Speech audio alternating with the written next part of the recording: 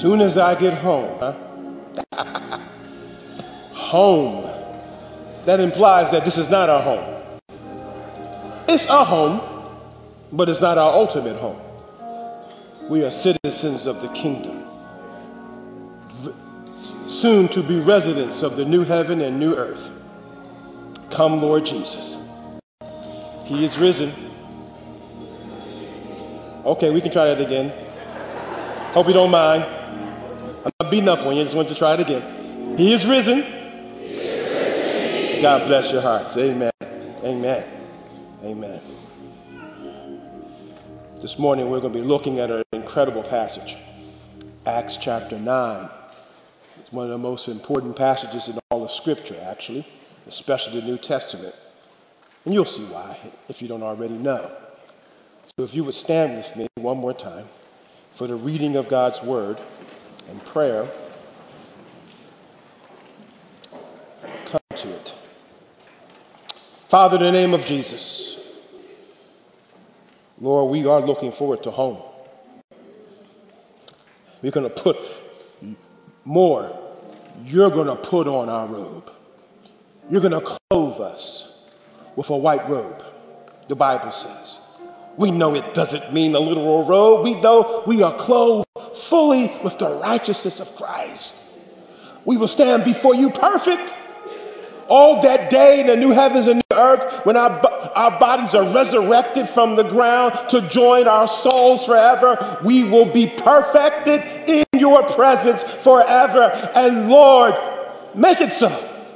Lord, we long for that day. Oh, we long to be home, to be clothed fully, to see you in all of your glory. Lord Jesus, to behold you. Oh. Some of us are grieved right now because some of our loved ones have left us. And they are beholding you right now, so we rejoice with them. But Lord, some of us are grieving. Help us to fight for joy. Help us to rejoice in the resurrection. Some of us are just weighed down. We got to fight for joy too. Because you are worthy. Lord, we don't leave our burdens at the door of the church. We bring our burdens into the worship and we offer them to you. We cast them upon you. Oh, may we see the glory of Jesus. May we hear his voice now. Father, as you've always done, be with your servant and help me to preach Christ, to preach your word, to exalt him who is life. You do the work of touching hearts and changing lives. You do it. May no one leave here unscathed. Because they've been in the presence of God throughout this service as we sung your glory. Now as your word goes forth, may it go forth with your power and love and penetrating work.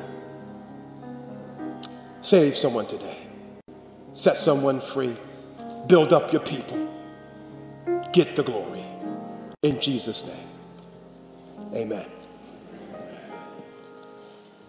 Acts chapter 9, beginning at verse 1. But Saul, still breathing threats and murder against the disciples of the Lord, went to the high priest and asked him for letters to the synagogues at Damascus, so that if he found any belonging to the way, that is, that's what the Christians were called, followers of the way, men or women, he might bring them bound to Jerusalem. Now, as he went on his way, he approached Damascus, and suddenly a light from heaven shone around him.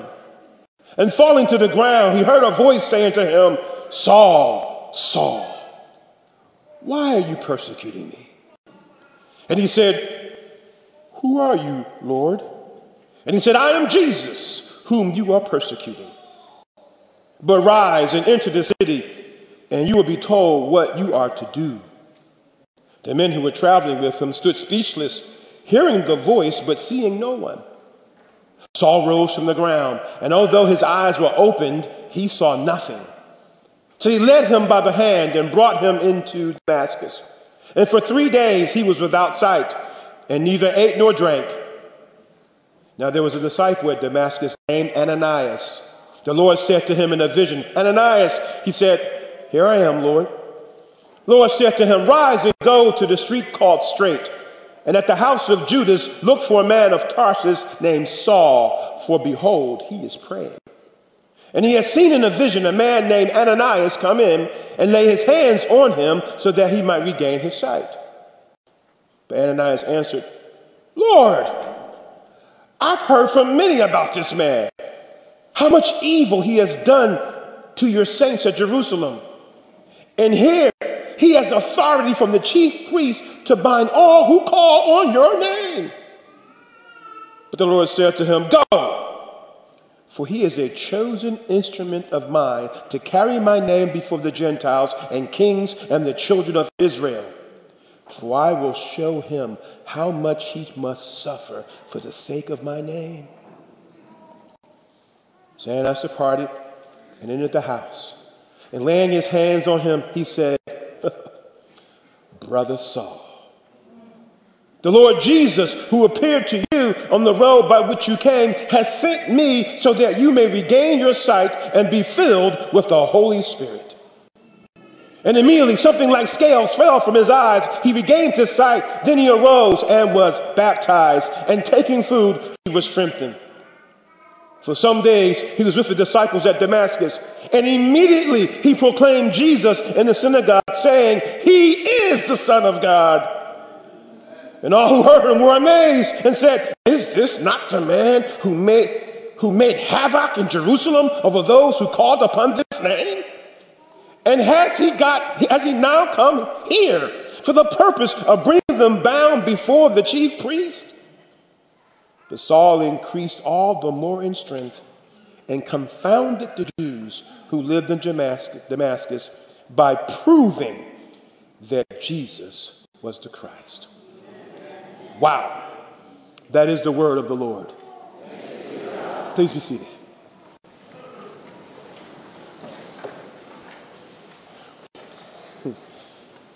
Choir.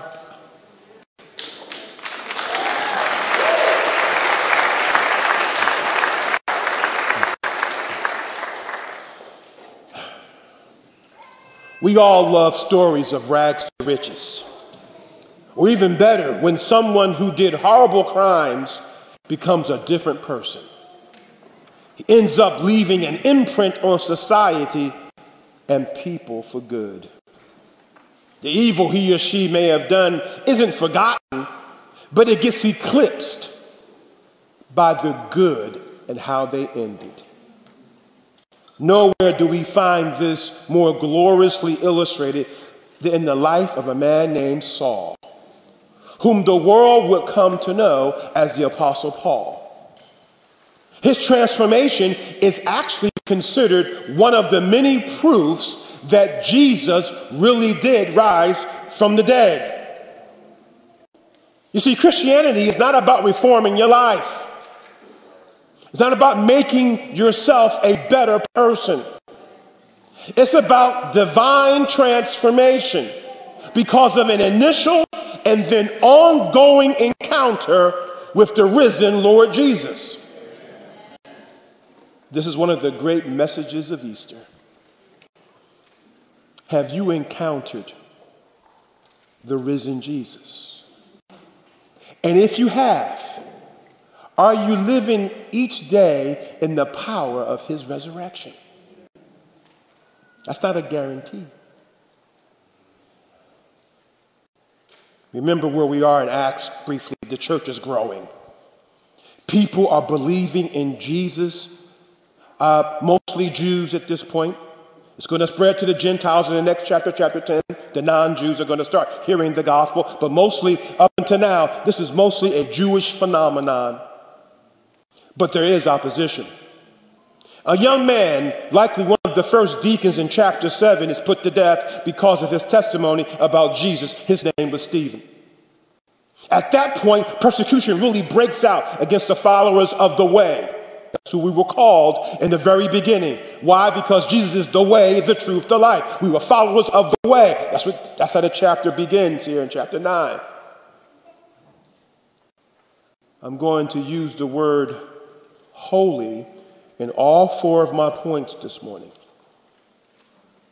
In all but one of those points, I will use that word to mean special to God.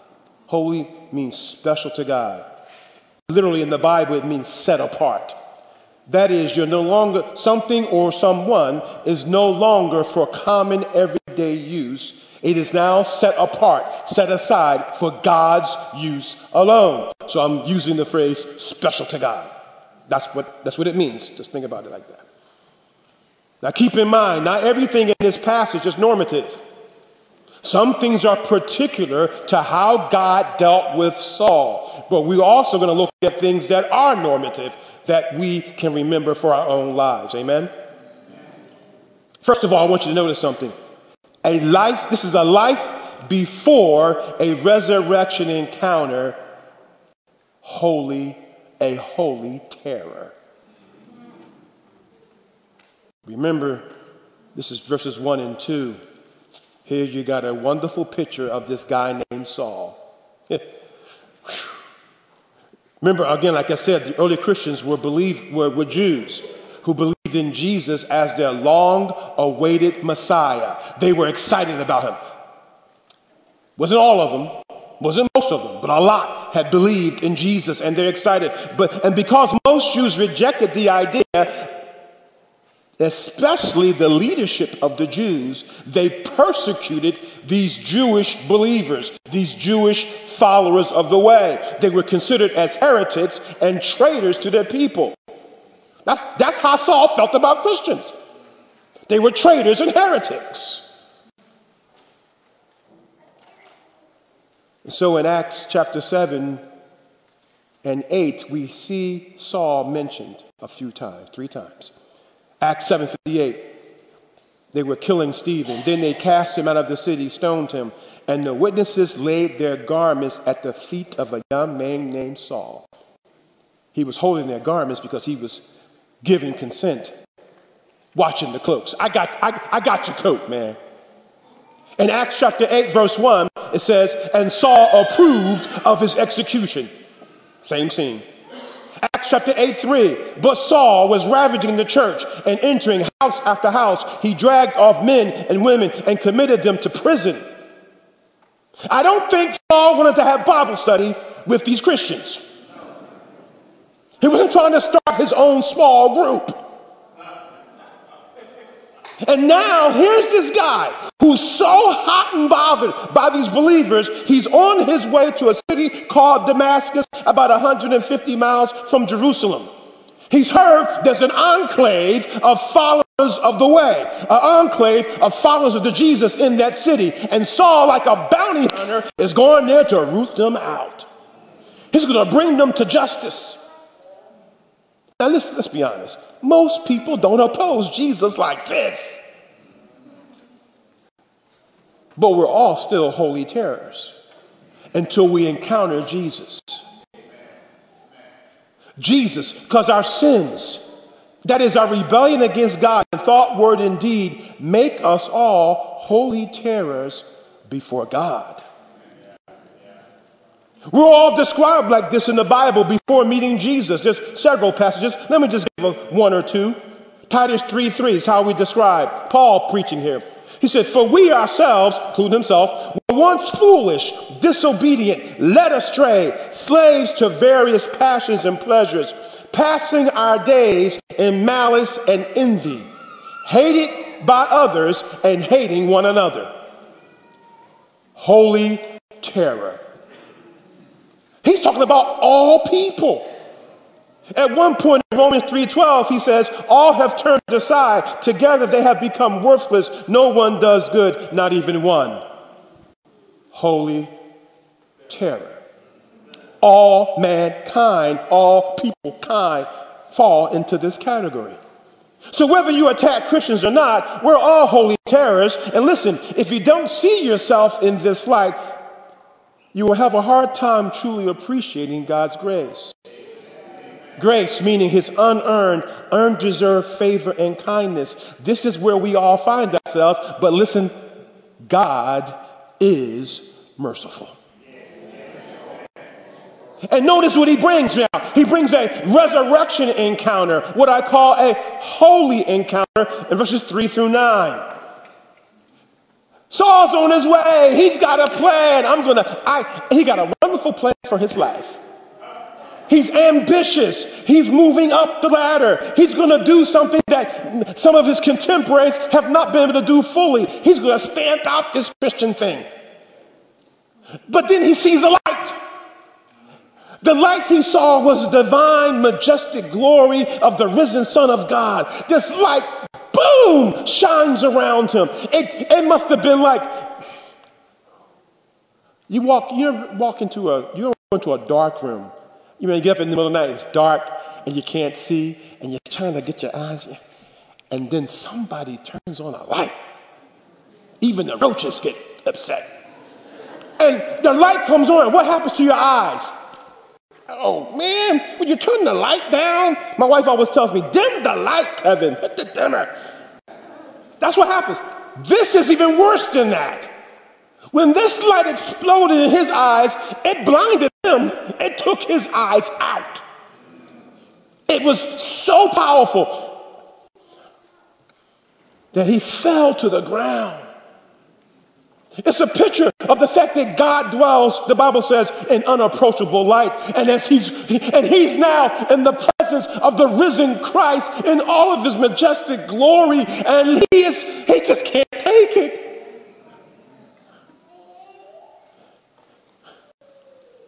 And now, the Holy One, in that glory, has come to do something he would never have expected. Saul, that is, would never have expected.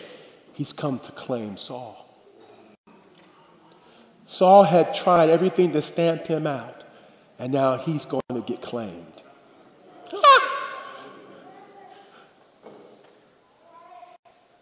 Wow. The Apostle John had a similar experience, and he was a follower of Jesus. And in John 1:17, he says, when I saw him, I fell at his feet as though dead. But watch this. The Bible says, he laid his right hand on me, saying, fear not. I am the first and the last and the living one. I died, and behold, I am alive forevermore and have the keys of death and the grave. Now watch. Two apostles, well, two men, Paul's not an apostle yet. Two men have the same experience. One's a believer, one's an unbeliever. What's the difference? Jesus said to John, fear not. He didn't say that to Saul. There's no fear not here. There's no fear not. When a sinner meets Jesus for the first time, fear is appropriate. Don't miss this. This beautiful way of experiencing divine love. It's one of the ways that we experience divine love. Jesus comes to us with the light of his justice so that we can see ourselves for the first time as he sees us. This is love. This is love, saints. For the first time, we can see that we're lost. That we're not as good as we thought we were. We're depraved. That we're helpless to save ourselves. That we're on the wrong side of God. And that we need a Savior. This is holy love. This is a loving encounter. It's powerful, but man, it's holy love reaching down and grabbing hold of someone who's lost. And notice the question he asks him. He didn't have to ask him any questions. What did he ask him? Why are you persecuting me? This is a hard question. Saul was persecuting Christians, but Jesus identifies with his people. He always identifies with his people. When you mess with Jesus' people, you mess with Jesus.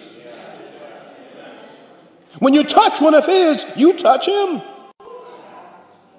This question also reveals that Saul really had a problem with Jesus, which is why he went after his people.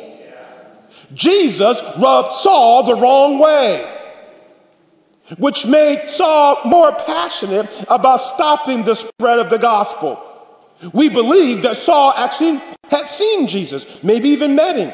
Why? Because they were contemporaries. And the Jews, males, had to go up to Jerusalem every year, 3 times a year for feasts. It's a good chance that Saul actually heard Jesus preach, maybe even shook his hand. Who knows? Jesus rubbed him the wrong way. What is it about Jesus that rubs people the wrong way? He is absolutely holy. Okay, set apart to God, but now when we're talking about God, we got to go a bit further. He's transcendent. He's above and beyond us. He is morally perfectly pure. And when you get around somebody who you know is better than you,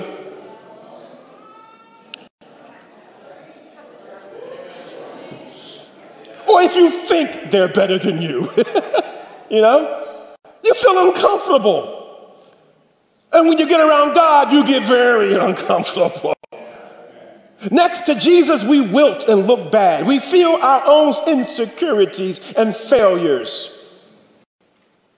One time when Jesus did a miracle of a fish catch, remember he told Peter to go fishing, and Peter and the boys went back out again, caught all this fish. They came back. They had tried before and nothing happened. Now you got all this fish. Peter comes back on shore and says to Jesus, sign this contract. You and I going into business. We're going to make some money, bro.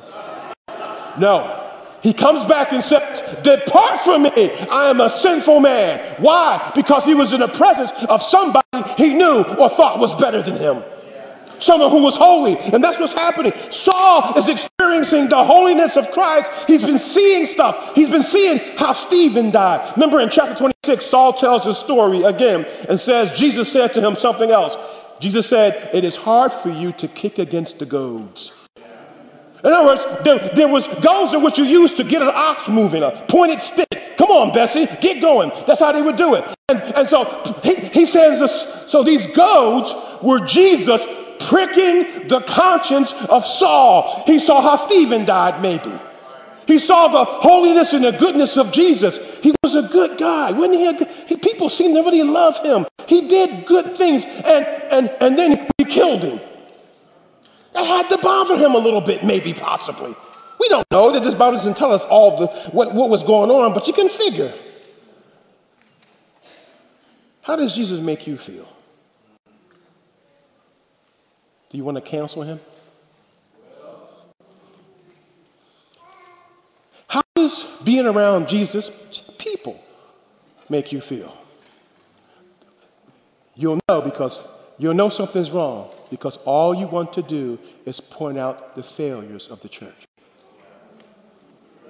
and ignore the history of how God has used the church in this country and around the world.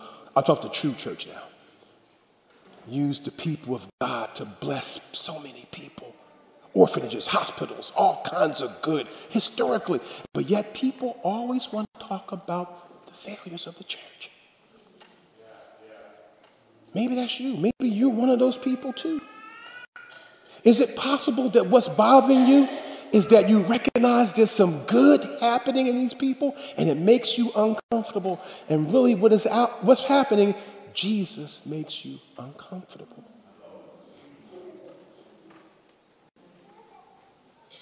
It's okay, I've been there too.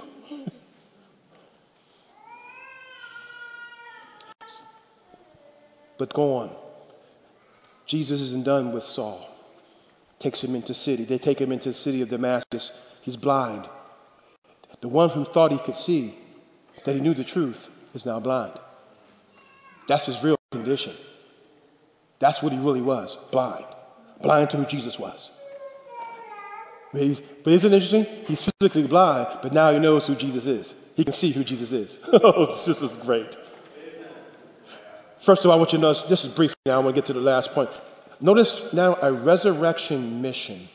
Jesus sent a holy man, a holy servant, on a holy mission. Ananias. Ananias is at home having devotions.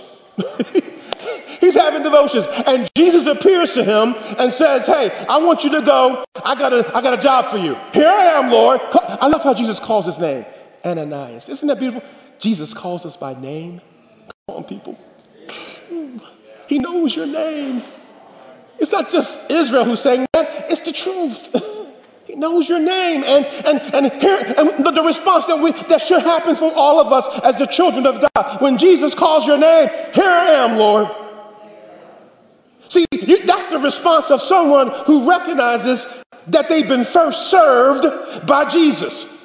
They want to serve him because they know he has served them first. He served them best. He served them by dying, by coming and living the life we could not live, and then dying the death we better not die. When I recognize that, I want to serve. Yes, Lord, whatever you want. That's what he's saying. I'm your boy. Like Steve Harvey on Family Feud. I'm your man. He was saying, I'm your man, Lord. What you need? What you want? A response of love and joy and grace. I'm glad to serve. Not complain, but serve. Behold it. Jesus says, a new disciple has been born. And I want you to go and be a spiritual midwife to welcome him in. Okay, but who is this guy? Well, hold on. Let me tell you where he's at. Give his address. He's on Straight Street. He's staying with this guy named Judas. You go find him and then ask for the guy named Saul. I already told him you coming in a vision. At that point, Joy left. I mean, we're okay saying, Lord, here I am, until the Lord says, do this. Hold it. You hear the soundtrack stops. The song stops. Up from the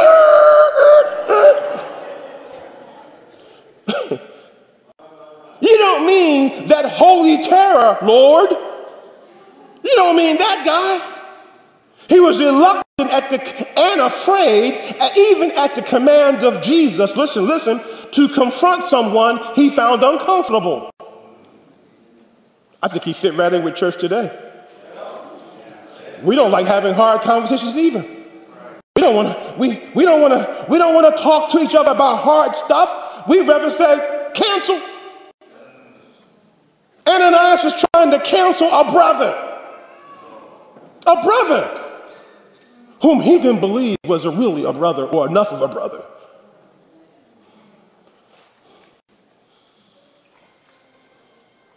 But Jesus saw who Saul was now. He saw what Ananias could not see. He saw Saul's heart.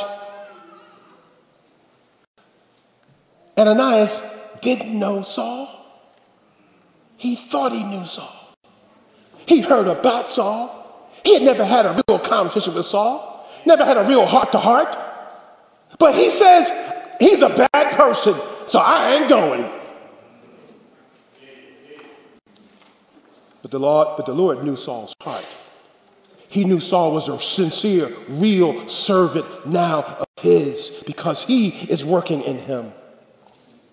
And church folk, we got to get over that. We got to trust in Jesus to work in his servants. And stop being afraid to have hard conversations with people, even though we may not like it. Ananias obeys his Savior, may be trembling a bit. He went, and because he obeyed the Lord, because he obeyed the Lord, he got to be part of one of the greatest stories of turnaround in history. Wow. He will always remember, I was there when Saul got converted. I baptized him. I welcomed him into the family of God. He will always remember that. He knew he didn't save Saul, but he will always remember. It's a lesson to us in the church, I think. Let God be God in people's lives. Trust the Lord. Trust him. And don't be afraid to love one another. Last thing I want you to notice. A new resurrection life happens after you have a holy encounter with Jesus. You become a holy man or woman. When a holy terror meets the holy Christ, the holy terror becomes a holy man or holy woman. That's the heart of gospel transformation. When we meet Jesus, his resurrection power becomes active in our life. That power that took the Lord from death to life now takes up spiritual residence in us. And we become alive to God now. We were dead to him, but now we come alive. We were unresponsive. We didn't care, but now we come alive. Now we come alive, and we may have hated Jesus or were indifferent to Jesus, but now we love him. We are passionate. We can't help it. It's what Ephesians 2:4 says. But God, being rich in mercy, because of the great love with which he loved us, even when we were dead in our trespasses, made us alive together with Christ. By grace you have been saved. Made us alive. When Jesus came up from the grave, all those who believe in him experienced that resurrection. It just takes a few years to catch up to us. Saul didn't know he was that God in God's economy. He'd already been united to Christ. He didn't know that God had laid his hands upon him. He's running around doing his thing and doing it to the max, baby. And the whole time, God was on his track, walking, standing in the shadows, walking behind him. And when the time came, mine. Woo! Mine. And what happens is he become a new person. Something beautiful has happened on the inside in his heart. This is not religion. This is a relationship. This is divine power. It's what 2 Corinthians 5:17 says. Therefore, if anyone is in Christ, he is a new creation. The old has passed away. Behold, the new has come. Listen, that's what happened to Saul. And that's what happens to all of us who believe in Jesus. Is that you? If it's not, it could be you. Look at the transformation right away. He's baptized. And then he gets some food. Boy had been fasting for 3 days. Remember, he was fasting. Why was he fasting? He was humbling his soul. He realized, I think I've been wrong. And guess what? He was going to fast until God said something. Until God said something. And when Ananias shows up, that's when he ends his fast. He would have kept fasting. And now he can eat. Here's a Whopper. Eat something. You'll be all right. Baptized, my brother. He's identified with Christ and his people. Baptism identifies you with Christ and his people. The very person and people he sought to wipe out. He's not identified with them.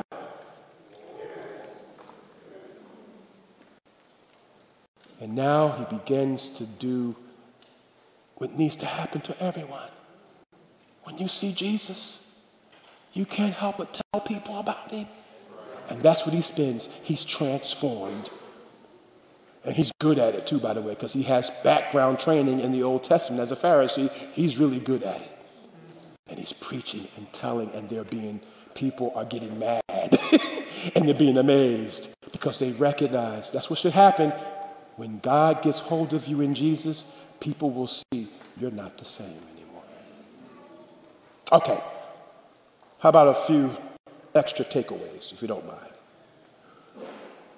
If you're not walking with Jesus because you think you are too bad or too far gone or have too many problems, then see in this passage Christ's resurrection power to meet you where you are and turn your life around.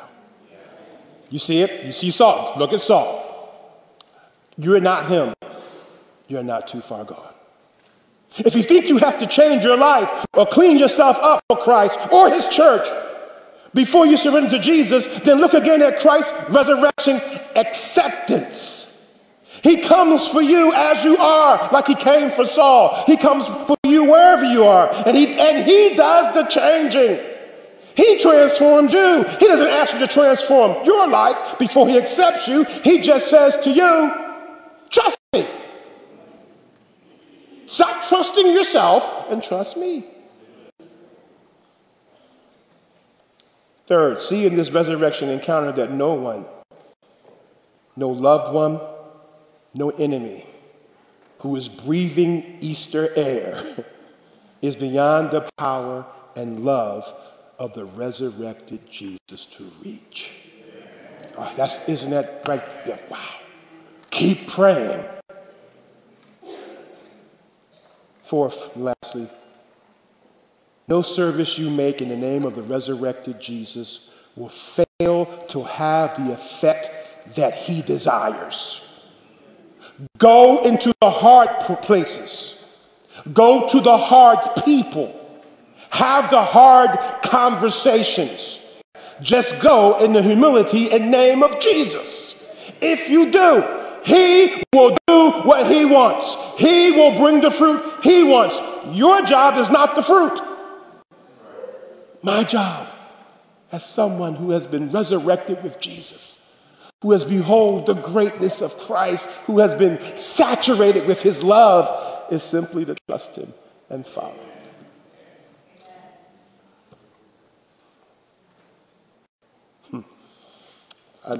I know many of you have probably